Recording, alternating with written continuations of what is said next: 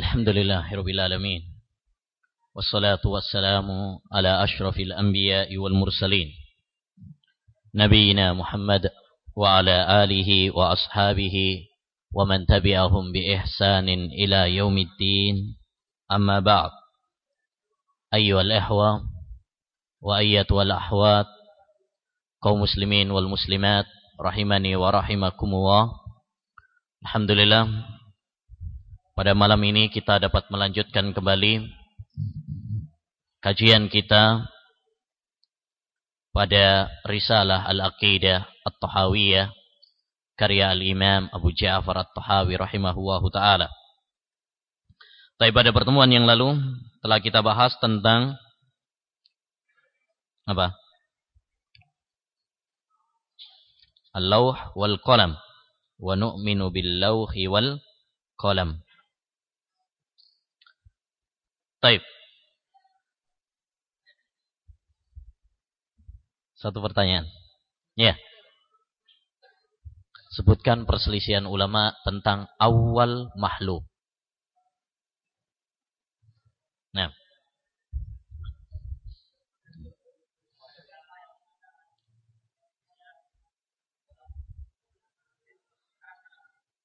Ada 3 pendapat. Baik. Yang pendapat pertama, Arsh adalah yang pertama kali. Ini pendapat dikuatkan oleh Ibnu Taimiyah, pendapat jumhur ulama, mayoritas ulama, dan dikuatkan oleh Syekhul Islam Taimiyah. Baik.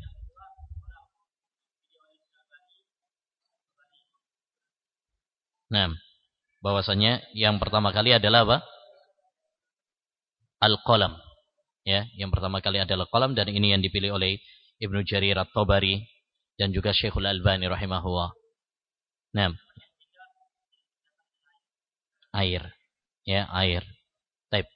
Dan pendapat yang paling kuat adalah Arsh. Nah, pendapat yang paling kuat bahwa makhluk yang pertama kali diciptakan oleh Allah adalah Arsh. Nah, sesuai. Taib. Sekarang kita lanjutkan.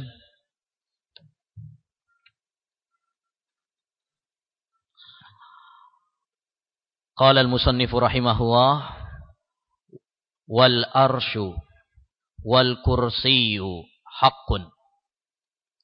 Dan arsh dan kursi adalah hak, yakni benar adanya.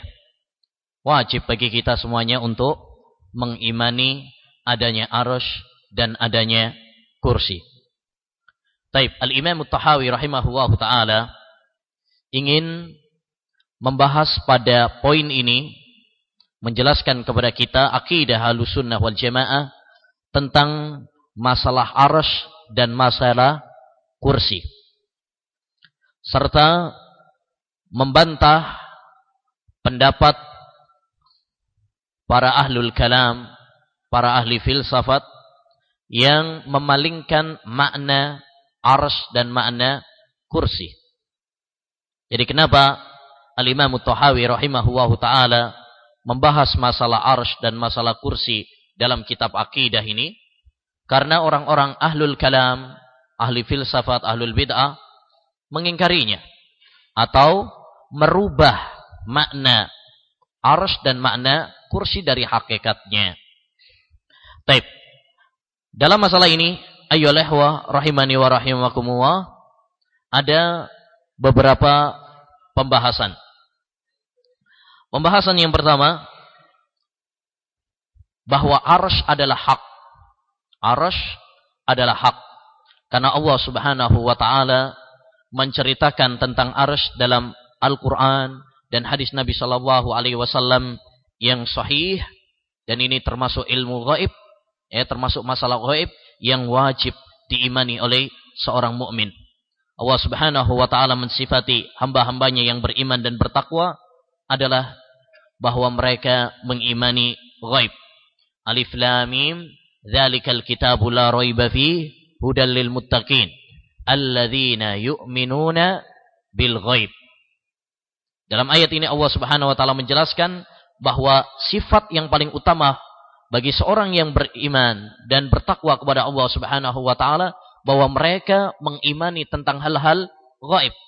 Ya, hal-hal gaib yang diberitakan oleh Allah dalam Al-Qur'an dan Rasulullah SAW dalam hadis-hadisnya yang sahih. Allah Subhanahu wa taala dalam banyak Al-Qur'an, dalam banyak ayatnya mensifati arsy dan menyebutkan kata arsy ini di banyak tempat. Di antaranya Allah Subhanahu wa taala mensifati arsy-Nya dengan arsy yang agung.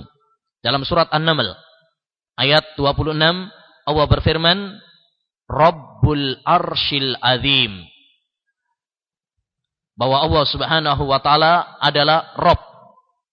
Ya, arsy, Rabb-nya arsy yang mulia. Yani dan ini Al-Azim sifat kepada arsy. Ya, Al-Azim sifat kepada arsy. Jadi Allah mensifati arsy-Nya dengan keagungan. Demikian juga dalam surat Al-A'raf ayat 54 Allah mensifati bahwa Allah Subhanahu wa taala tinggi di atas arsy. Inna rabbakumullahu alladzi khalaqas samawati wal arda fi sittati ayyam tsumma stawa 'alal arsy. Sesungguhnya Rabb kalian yaitu Allah Subhanahu wa taala yang menciptakan langit dan bumi dalam 6 hari. Kemudian Allah tinggi di atas arsy. Allah menuju ke atas arsy.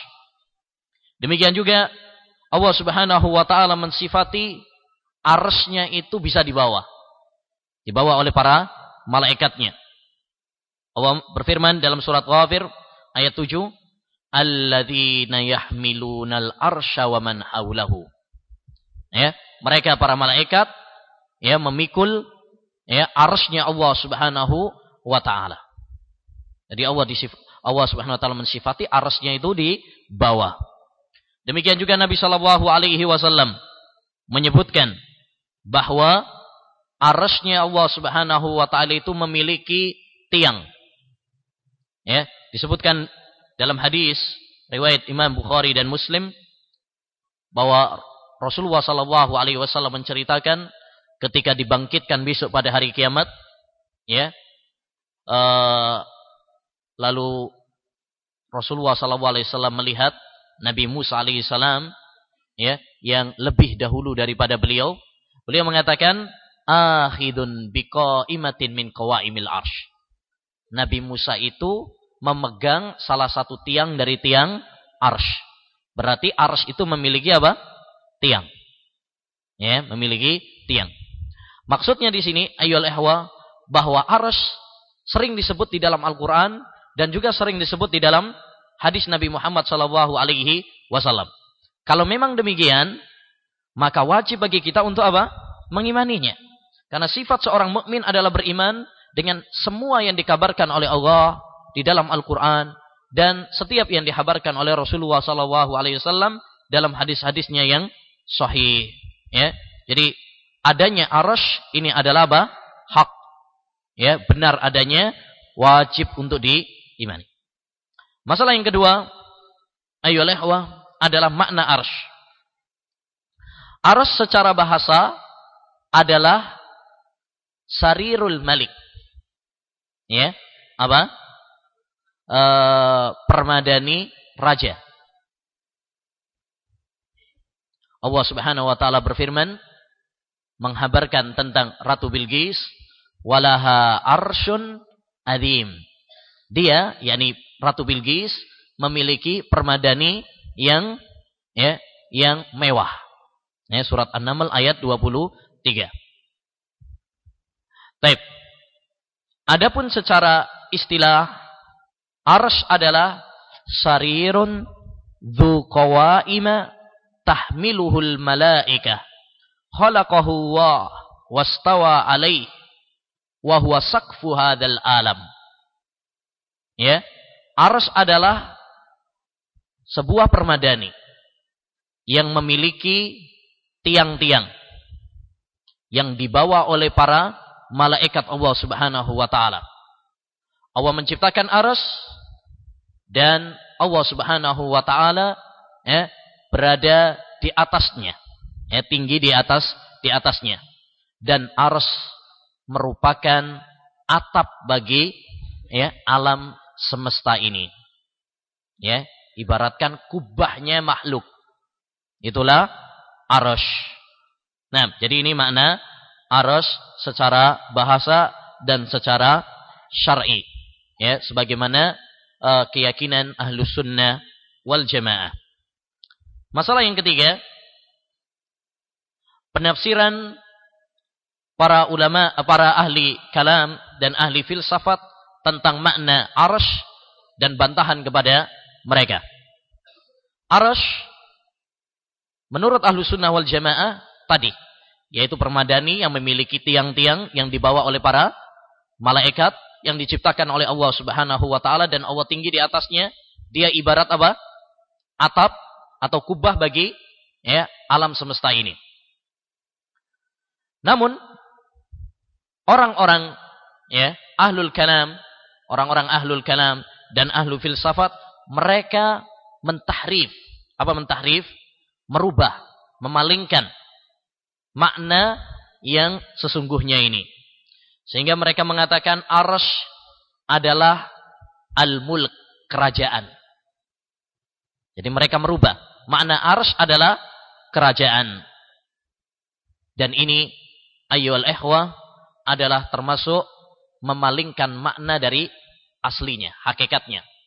Kita punya kaidah, al-aslu fil kalam al-haqiqah. Asal dalam ucapan adalah harus dibawa kepada hakikatnya. Kalau arsy, maka kita katakan arsy. Jangan kemudian dirubah kepada kerajaan. Oleh karenanya, kita bantah ucapan mereka ini dengan beberapa bantahan.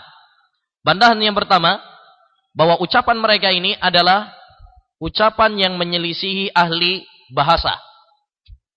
Ya, karena arsy dalam bahasa Arab adalah permadani bagi raja, bukan kerajaan.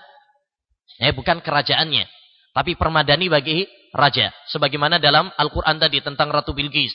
Walaha arsyun adim. Ya, jadi bukan kerajaan. Ya, maka ucapan para ahli kalam dan ahli filsafat yang memalingkan makna arsy ini adalah bertentangan dengan bahasa Arab. Ya. Yang kedua, kita bantah juga dengan firman Allah dalam surat Al-Haqqah ayat 17. Di mana Allah Subhanahu wa taala mengatakan bahwa arsy-nya Allah Subhanahu wa taala ini dibawa oleh malaikat yang berjumlah 8. Ya, Al-Haqqah ayat 17 Allah berfirman, "Wa yahmilu arsya rabbika fawqahum yauma idzin tsamaniyah." Dan membawa arsy Rabbmu di atas mereka pada saat itu berapa? 8 malaikat. Kalau kerajaan, apa yang mungkin dibawa oleh 8 malaikat? Paham maksudnya? Kalau kita artikan bahwa arsy itu adalah kerajaan, masa kerajaan bisa dibawa oleh malaikat yang 8? Tentu ini adalah apa? Menyelisih. Demikian juga menyelisihi firman Allah Subhanahu wa taala dalam surat Hud ayat 7. Wa kana arsyuhu 'alal ma'. Adalah arsy-nya Allah Subhanahu wa taala itu di atas air. Apakah mungkin kita artikan kerajaan Allah di atas air? Berarti sedikit dong kerajaan Allah Subhanahu wa taala. Ya. Sahabat Ibnu Rawahah juga pernah mengatakan, "Wa innal arsya fawqal ma'i tafa wa fawqal arsy rabbul alamin." Sesungguhnya arsy itu di atas air dan di atas arsy ada Rabb kita, Rabb semesta alam. Baik. Yang ketiga, bantahan yang ketiga kita bantah mereka dengan hadis Nabi sallallahu alaihi wasallam. Di mana Nabi sallallahu alaihi wasallam mengatakan, "Innan nasa yus'akun fa akunu awwala man yufiq." Sesungguhnya manusia itu apa? Mereka besok pada hari kiamat pingsan. Dan saya orang yang pertama kali sadar. Ya. Fa idza bi Musa akhidun biqaimatin min qawaimil arsy. Tiba-tiba saya telah melihat Nabi Musa alaihissalam telah memegang salah satu tiang dari tiang-tiang arsy. Wala adri afaqa qabli am juzia bisaqatit tur. Saya enggak tahu apakah Nabi Musa alaihi salam itu sadar sebelum saya, mendahului saya, ataukah memang dia enggak dipingsankan oleh Allah Subhanahu wa taala, ya, karena sudah dipingsankan dulu ketika di At-Tur, lembah At-Tur. Taib. Apakah mungkin kita artikan bahwasanya Nabi Musa alaihissalam memegang kerajaan Allah? Di sini jelas tidak mungkin. Jadi, ayyul ihwa, 3 poin tadi membantah, atau 3 dalil tadi membantah penafsiran, ya, atau penyelewengan, penyimpangan makna yang dilakukan oleh ahli kalam dan ahli filsafat yang mengartikan bahwa makna arsy adalah apa? Ya, adalah kerajaan. Ya. Jadi ini adalah makna atau penafsiran yang menyimpang karena menyelisihi bahasa Arab, menyelisihi Al-Qur'an dan menyelisihi hadis Nabi sallallahu alaihi wasallam serta menyelisihi kaidah. Kita tambahkan juga yang keempat, menyelisihi kaidah. Kaidah apa? Al-aslu fil kalam al-haqiqah. Asal dalam ucapan adalah hakikatnya. Kita harus bawa, tidak boleh kita palingkan kecuali apabila ada indikasi yang kuat. Baik. Selanjutnya kita berpindah kepada makna kursi. Kursi ayyul ihwa disebutkan oleh Allah Subhanahu wa taala di dalam Al-Qur'an dalam satu tempat saja. Namun Allah Subhanahu wa taala menyebutkannya dalam sebuah ayat yang paling utama di dalam Al-Qur'an, yaitu ayat kursi. Wasi'a kursiyuhu as-samawati wal ard. Ya, kursinya Allah Subhanahu wa taala itu luas, ya, seluas langit dan bumi. Surat Al-Baqarah ayat 255. Baik. Masalah yang pertama, ya, kita bahas pada pembahasan tentang kursi ini beberapa permasalahan. Masalah yang pertama, ya, kursi adalah hak. Ya, kursi adalah hak, yakni wajib kita imani. Karena Allah Subhanahu wa taala menyebutkannya di dalam Al-Qur'an. Bahkan menyebutkannya di dalam ayat yang paling agung di dalam Al-Qur'an. Sebagaimana dalam hadis Ubay bin Ka'ab, di mana Rasulullah sallallahu alaihi wasallam pernah bertanya kepada beliau, ya, tahukah kamu wahai Ubay, ayat apa yang paling utama di dalam Al-Qur'an? Lalu beliau menjawab tentang apa? Ayat kursi. Maka Nabi sallallahu alaihi wasallam mengatakan, liyahni'aka al-ilmu abal mundir. Ya. Semoga kamu berbahagia dengan ilmu wahai Abul Mundir, yaitu Ubay bin Ka'ab, ya, seorang sahabat yang mulia yang ahli Al-Qur'an. Demikian juga Rasulullah sallallahu alaihi wasallam menyebutkan di dalam hadis-hadisnya yang sahih. Ya, di antaranya Rasulullah mengatakan, mal kursiyyu baina yadail arsy illa kahalqatin min hadid. Ya, tidaklah kursi di depan arsy kecuali seperti, ya, gelang dari besi. Ini menunjukkan bahwasanya kursi Allah Subhanahu wa taala sangatlah besar. Ya, sangatlah besar. Baik. Jadi dari ayat dan hadis tersebut dapat kita ketahui bahwa kita wajib mengimani adanya kursi. Tidak boleh bagi kita untuk mendustakannya, tidak boleh bagi kita untuk meragukannya. Masalah yang kedua, makna kursi. Makna kursi, ya, secara bahasa, ya, kursi adalah makhlukun adzim. Wa huwa mawdhi'u qadamai Rabbi Jalla wa Ala. Ya. Kursi adalah makhluk yang besar. Dan dia adalah tempat kedua kaki Allah Subhanahu wa taala. Sebagaimana ditafsirkan oleh sahabat Ibnu Abbas radhiyallahu an, bahwasanya al-kursi maudhi'ul qadamain. Ya, kursi Allah Subhanahu wa taala adalah tempat kedua kaki Allah Subhanahu wa taala. Baik. Masalah yang ketiga, bagaimana penafsiran ya, penafsiran ahlul kalam, ya, terhadap kursi. Baik. Dalam penafsiran kursi ini ada beberapa penafsiran atau beberapa pendapat. Di antaranya pendapat yang pertama mengatakan bahwasanya kursi adalah arsy. Jadi kursi sama dengan arsy. Namun pendapat ini adalah pendapat yang lemah. Sebab antara kursi dan arsy tidak sama. Kursi adalah tempat bagi kaki Allah Subhanahu wa taala. Sedangkan arsy adalah, ya, permadani bagi Allah Subhanahu wa taala, dan tentu antara keduanya adalah beda. Ya, beda. Apalagi ada beberapa hadis yang menunjukkan bahwasanya kursi itu di depannya arsy. Seperti dalam hadis tadi, mal kursi baina yadail arsy, menunjukkan bahwasanya kursi beda sama arsy. Kursi ya kursi, arsy ya arsy. Dia bukan sesuatu yang sama. Yang kedua, pendapat yang kedua, bahwasanya, ya, kursi adalah ilmu. Ilmu Allah Subhanahu wa taala. Dan ini diriwayatkan dari Ibnu Abbas. Tetapi riwayat ini pun lemah. Ya, riwayat ini adalah lemah. Karena kursi beda dengan ilmu. Ilmu Allah Subhanahu wa taala, ya, meliputi segala sesuatu. Berbeda dengan kursi. Nah, jadi menafsirkan kursi dengan ilmu salah.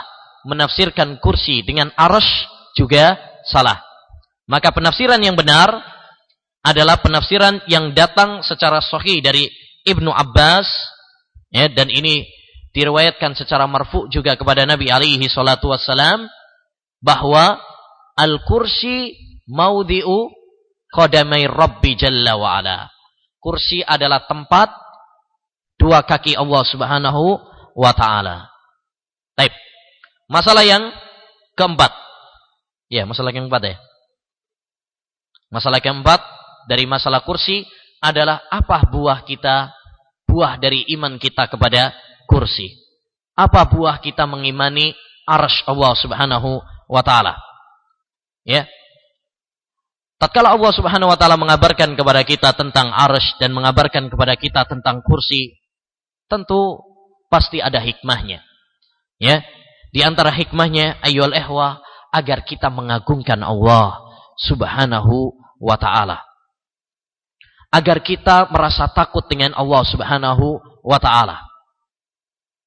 Kalau arsy-nya Allah Subhanahu wa ta'ala, kalau kursinya Allah saja, ya, wasi'a kursiyuhus samawati wal ard, kursinya Allah saja, ya, luasnya seluas langit dan bumi, bagaimana dengan Allah Subhanahu wa ta'ala? Tentu lebih besar, lebih agung dari kursi dan arsy. Maka tatkala seorang mukmin mengimani hal itu, mempercayai hal itu, ya, timbullah kecintaan, timbullah rasa takut kepada Allah Subhanahu wa ta'ala. Sehingga dengan demikian dia akan melaksanakan perintah-perintah Allah Subhanahu wa ta'ala. Dia akan menjauhi larangan-larangan Allah Subhanahu wa ta'ala. Ya. Ini buah kita iman kepada arsy dan buah kita iman kepada adanya kursi. Ya, bukan hanya sekedar keyakinan begitu saja, tapi hendaknya hal itu terwujud di dalam apa? Di dalam perilaku kita, di dalam amal ibadah kita semuanya. Selanjutnya kata beliau, wa huwa mustaghnin anil arsy wa madunahu. Ya. Dan dia Allah Subhanahu wa ta'ala tidak butuh kepada arsy dan tidak butuh juga dengan apa yang di bawahnya arsy, yaitu langit dan bumi. Yani tatkala Allah Subhanahu wa ta'ala bersemayam di atas arsy, tatkala Allah Subhanahu wa ta'ala tinggi di atas arsy, tatkala Allah Subhanahu wa ta'ala berada di atas arsy, bukan berarti Allah Subhanahu wa taala butuh kepada arsy. Karena Allah Subhanahu wa taala berfirman dalam surat Ali Imran ayat 97, "Fa innallaha ghaniyyun 'anil alamin." Sesungguhnya Allah Subhanahu wa taala Maha Kaya dari alam semesta ini. Demikian juga Allah berfirman dalam surat Fatir ayat 15, "Wallahu huwal ghaniyyul hamid." Sesungguhnya Allah Subhanahu wa taala Maha Kaya dan Maha terpuji. Artinya Allah Subhanahu wa taala tidak butuh dan tidak bergantung kepada makhluk apapun dan kepada siapapun. Tatkala Allah Subhanahu wa taala mengutus para utusan, tatkala Allah Subhanahu wa taala mengutus para malaikat, bukan berarti Allah Subhanahu wa taala butuh kepada malaikat, butuh kepada nabi. Demikian juga tatkala Allah Subhanahu wa taala menciptakan kita, manusia dan jin, bukan berarti Allah Subhanahu wa taala butuh kepada kita. Justru kita yang butuh kepada Allah. Wa ma khalaqtul jinna wal insa illa liya'budun. Ma uridu minhum mir rizq wa ma uridu ay yut'imun. Innallaha huwar razzaqu dzul quwwatil matin. Kata Allah Subhanahu wa taala, tidaklah saya ciptakan jin dan manusia kecuali agar mereka beribadah kepada saya. Lalu kata Allah mengisyaratkan, menjelaskan bahwa tatkala Allah menciptakan jin dan manusia ini bukan berarti Allah butuh kepada mereka. Ma uridu minhum mir rizq. Saya enggak butuh mereka memberikan rizki kepada saya. Saya enggak butuh kepada mereka untuk memberikan makanan kepada saya. Karena sesungguhnya Allah Subhanahu wa taala Maha luas rizkinya dan Maha kuat. Ya. Jadi ini harus kita pahami, tatkala Allah Subhanahu wa taala tinggi di atas arsy, tatkala Allah Subhanahu wa taala bersemayam di atas arsy, bukan berarti Allah Subhanahu wa taala butuh kepada arsy. Muhitun bikulli syai'in. Allah Subhanahu wa taala meliputi segala sesuatu. Maksudnya adalah ilmunya. Jadi ilmu Allah, kekuasaan Allah Subhanahu wa taala meliputi segala sesuatu. Sebagaimana Allah berfirman dalam surat Al-Buruj, "Wallahu min waraihim muhit." Dan Allah Subhanahu wa taala meliputi di belakang mereka. Demikian juga dalam surat Fussilat ayat 54. Allah berfirman, "Ala innahu bikulli syai'in muhit." Ketahuilah bahwasanya Allah Subhanahu wa taala meliputi ilmunya dengan segala sesuatu. Artinya, tatkala Allah Subhanahu wa taala di atas arsy, tatkala Allah Subhanahu wa taala tinggi di atas langit, bukan berarti Allah Subhanahu wa taala enggak tahu apa yang dilakukan oleh makhluknya di bumi. Jadi Allah di atas arsy, Allah di atas langit, tapi Allah Subhanahu wa taala bukan berarti Allah Subhanahu wa taala itu enggak tahu dengan apa yang dilakukan oleh makhluknya. Allah tahu. Ya. Allah Subhanahu wa taala mendengar, Allah melihat, dan Allah Subhanahu wa taala mengawasi apa yang dilakukan oleh makhluknya. Wa fauqahu, dan Allah Subhanahu wa taala di atas arsy. Dan insyaallah taala nanti masalah ini akan kita perpanjang. Akan kita perluas dengan waktu yang ada. Karena masalah ini adalah masalah yang paling penting di dalam aqidah Ahlussunnah wal Jamaah, yaitu keyakinan bahwa Allah Subhanahu wa taala zatnya tinggi di atas arsy, tinggi di atas langit. Wa qad a'jaza anil ihatati khalqah. Dan para makhluknya mereka tidak akan mampu untuk meliputi Allah Subhanahu wa taala. Yakni Allah Subhanahu wa taala meliputi makhluknya, mengetahui, mengawasi, melihat, mendengar, tapi makhluk tidak meliputi ilmu Allah Subhanahu wa taala.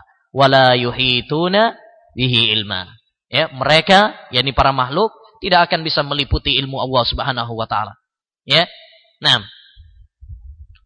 Baik, kita kembali kepada masalah yang tadi saya janjikan, yaitu masalah ketinggian Allah Subhanahu wa taala di atas arsy-Nya. Dan masalah ini ayyuhal ikhwah mungkin adalah masalah yang sederhana sebenarnya. Tapi kalau kita cermati, masalah ini adalah masalah yang sangat besar. Memang sederhana bagi para penuntut ilmu dan orang-orang yang fitrahnya masih bersih. Pertanyaan di mana Allah ini adalah pertanyaan yang sederhana. Budak perempuan yang ditanya oleh Nabi saja tahu jawabannya. Namun, ayyuhal ikhwah, jika antum cermati, ya, pada tengah-tengah masyarakat kita sekarang ini, ya, termasuk di negeri kita Indonesia ini, pertanyaan yang mudah dan sederhana ini ternyata tidak sederhana yang kita bayangkan. Buktinya, coba antum tanyakan, coba antum utarakan pertanyaan sederhana ini kepada masyarakat atau orang-orang yang di sekitar di rumah kita. Ya, tentu akan kita dapati jawaban-jawaban yang berbeda dan jawaban-jawaban yang aneh kadang. Ya, pernah suatu saat, ya, saya pernah menyampaikan sebuah materi di beberapa tahun yang lalu di sebuah madrasah sanawiyah di daerah Jombang. Ya, saya lontarkan pertanyaan ini kepada murid-murid kelas 3 sanawi saat itu. Ya, kelas 3 sanawi. Berarti seringkat dengan SMA ya. Taib. Namun jawabannya aneh.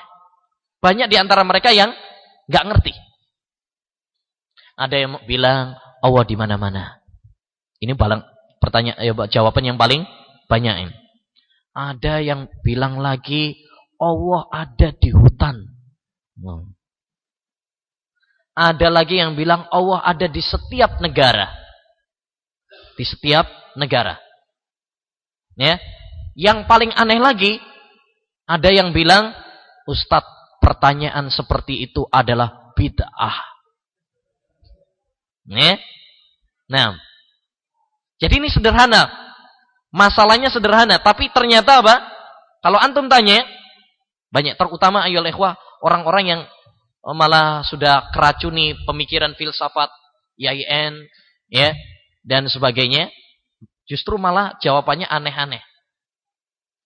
Termasuk saya pernah ketemu juga di BIS, ya, seorang murid IAIN, kita pernah dialog tentang masalah ini, dia bilang, untuk sementara waktu saya tetap berpendapat, ya, bahwa Allah ada di setiap negara.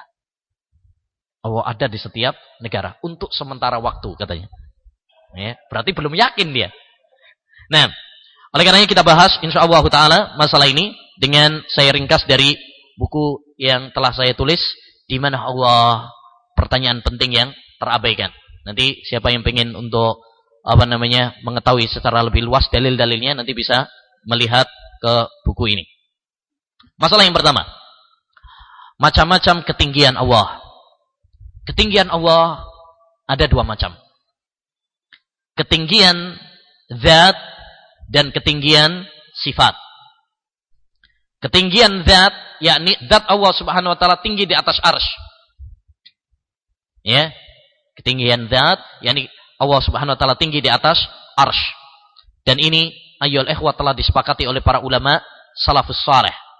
Kecuali orang-orang yang menyimpang seperti Jahmiyah dan sebagian Asy'ariyah. Ketinggian yang kedua adalah ketinggian sifat, yakni sifat Allah Subhanahu wa taala adalah tinggi. Dan ini disepakati oleh seluruh umat Islam, termasuk orang-orang Jahmiyah, termasuk orang-orang Asy'ariyah. Jadi orang-orang Jahmiyah dan Asy'ariyah, Mu'tazilah, mereka tidak mengingkari bahwa Allah Subhanahu wa taala tinggi sifatnya. Namun mereka mengingkari tinggi zatnya. Sehingga mereka mengartikan ketinggian Allah Subhanahu wa taala dengan ketinggian apa? Sifat, bukan ketinggian zat. Ya, ketinggian zat. Jadi ada dua macam, ketinggian zat dan ketinggian sifat. Ketinggian sifat yakni sifat Allah Subhanahu wa taala tinggi, mulia. Adapun zatnya berarti zat Allah Subhanahu wa taala. Ya, zat Allah Subhanahu wa taala di atas arsy. Masalah yang kedua, dalil-dalil tentang ketinggian Allah Subhanahu wa taala di atas langit atau di atas arsy. Ayyuhal ikhwah, dalil-dalil tentang masalah ini sangat banyak sekali. Ya, sangat banyak sekali. Bahkan salah seorang tokoh mazhab Syafi'i pernah mengatakan fil Qur'ani alfu dalilin tadullu ala fauqiyatillahi jalla wa ala. Di dalam Al-Quran ada 1000 dalil yang menunjukkan tentang ketinggian Allah Subhanahu wa taala di atas arsy. Ya, demikian juga yang dikatakan oleh Al-Imam Ibnu Abil Izz Al-Hanafi di dalam syarah Aqidah Thahawiyah, setelah beliau menjelaskan tentang dalil-dalil Al-Quran dan hadis, beliau mengatakan dalil-dalil ini kalau mau dibukukan sendiri, ya, maka akan lebih dari 1000 dalil. Katanya 1000 dalil. Gak macam-macam ini, 1000 dalil. Oleh karenanya beliau menantang kepada orang-orang yang mengingkari akidah ini, silahkan membantah 1000 dalil ini. Ya, kalau mau, kalau bisa, bantah 1000 dalil ini. Nah, dan tentu saja mereka tidak akan bisa untuk apa? Membantahnya, kecuali dengan bantahan-bantahan yang tidak ilmiah, dengan bantahan-bantahan yang apa? Sangat lemah, ya, selemah sarang laba-laba. Nah, kita cuplik beberapa dalil. Di antaranya, dalil yang pertama adalah dari Al-Quran. Allah Subhanahu wa taala berfirman dalam surat Thaha ayat 5, Ar-Rahmanu 'alal arsy istawa. Sesungguhnya Allah Subhanahu wa taala Ar-Rahman, ya, tinggi di atas arsy-Nya. Istawa ala wartafa'a, tinggi dan naik. Ya, tinggi dan naik.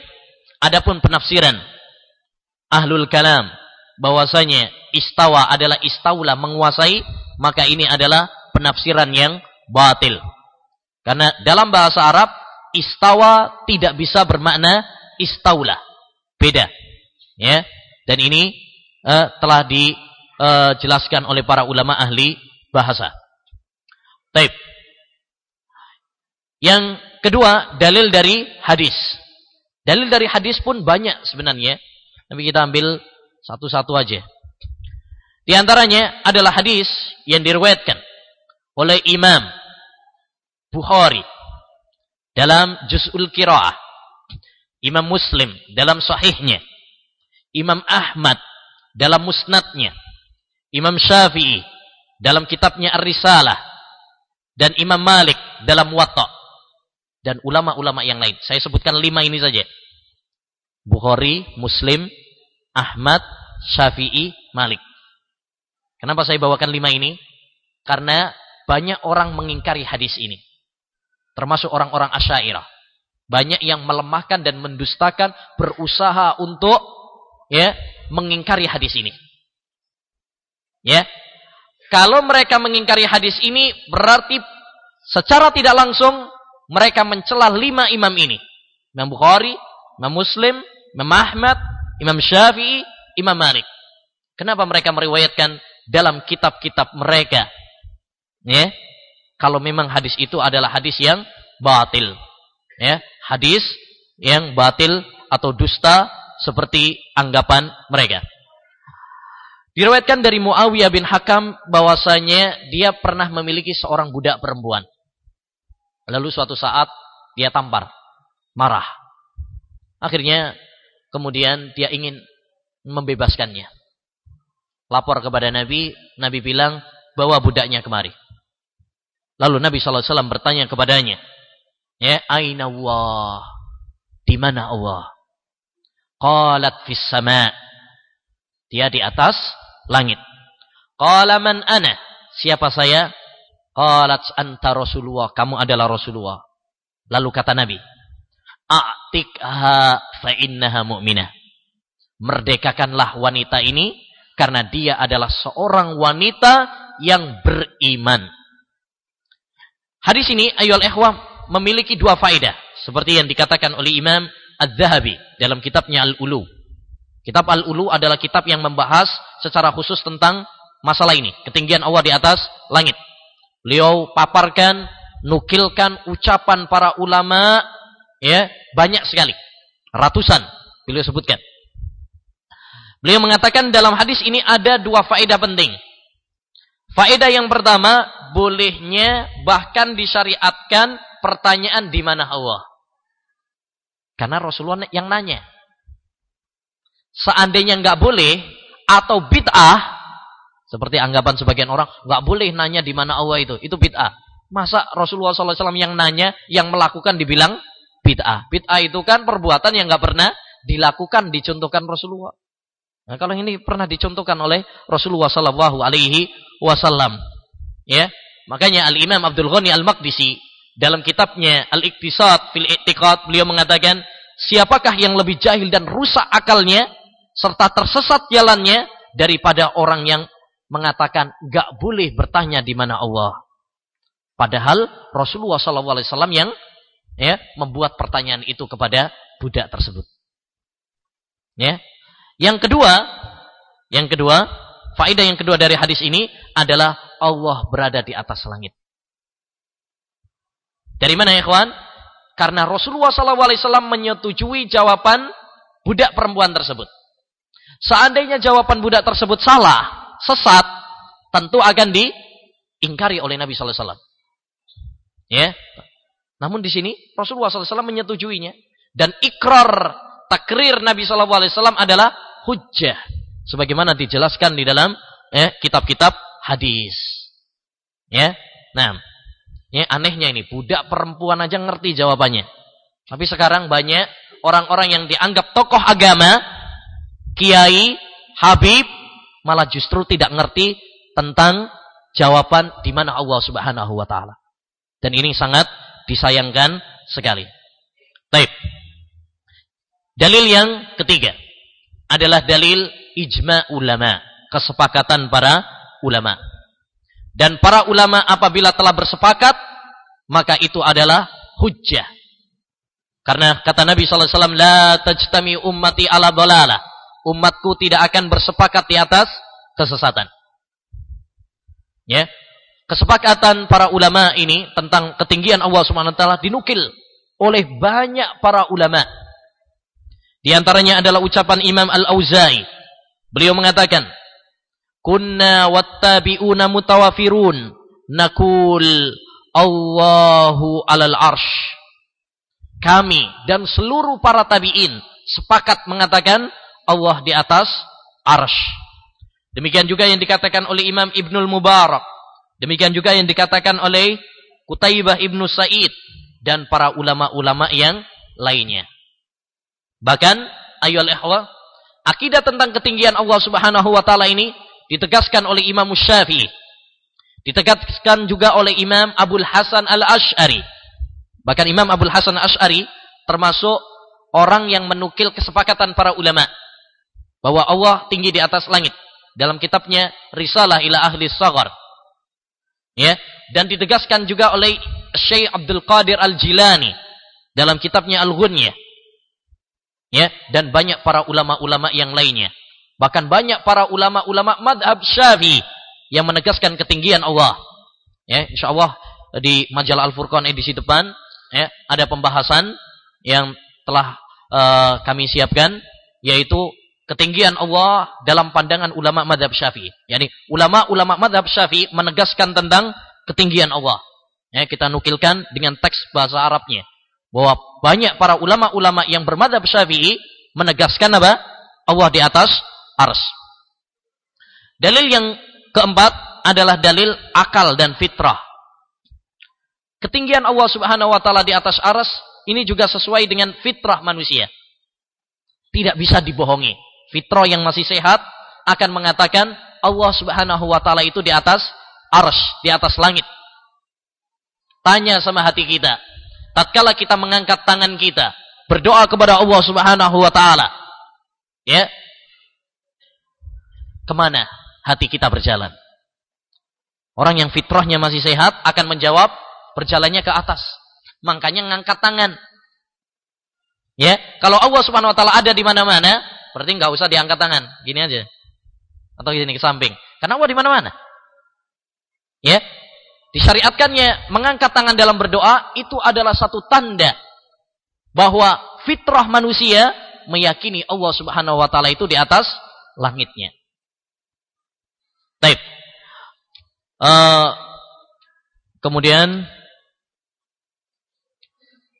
adapun pendapat-pendapat yang menyimpang dalam masalah ini, ya, seperti pendapat yang mengatakan Allah ada di mana-mana, atau yang mengatakan Allah tidak di atas, tidak di bawah, tidak di kanan, tidak di kiri, tidak di depan, tidak di belakang.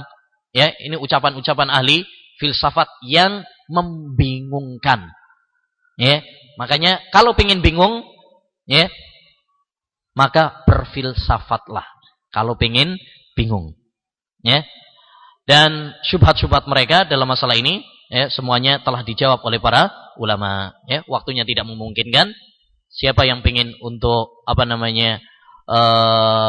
lebih detail, ya, silakan membaca kitab-kitab para ulama yang khusus dalam masalah ini, seperti Al-Ulu lil Aliyyil Azim karya Imam Zahabi, atau Ijtima'ul Juyus Islamiyah Imam Ibnul Qayyim, ya, atau Isbat Sifatil Ulu oleh Imam Ibnu Qudamah dan ulama-ulama yang lain, ya, termasuk dalam buku kecil saya di mana Allah situ telah kita ringkaskan, ya, intisari perkataan-perkataan ulama dan jawaban terhadap sebagian syubhat yang dilontarkan oleh para ahlul bid'ah yang mengatakan Allah itu ada di mana, atau Allah ada di hatiku, ya, Allah tidak bertempat, ya, tidak di atas, tidak di bawah dan sebagainya, ya.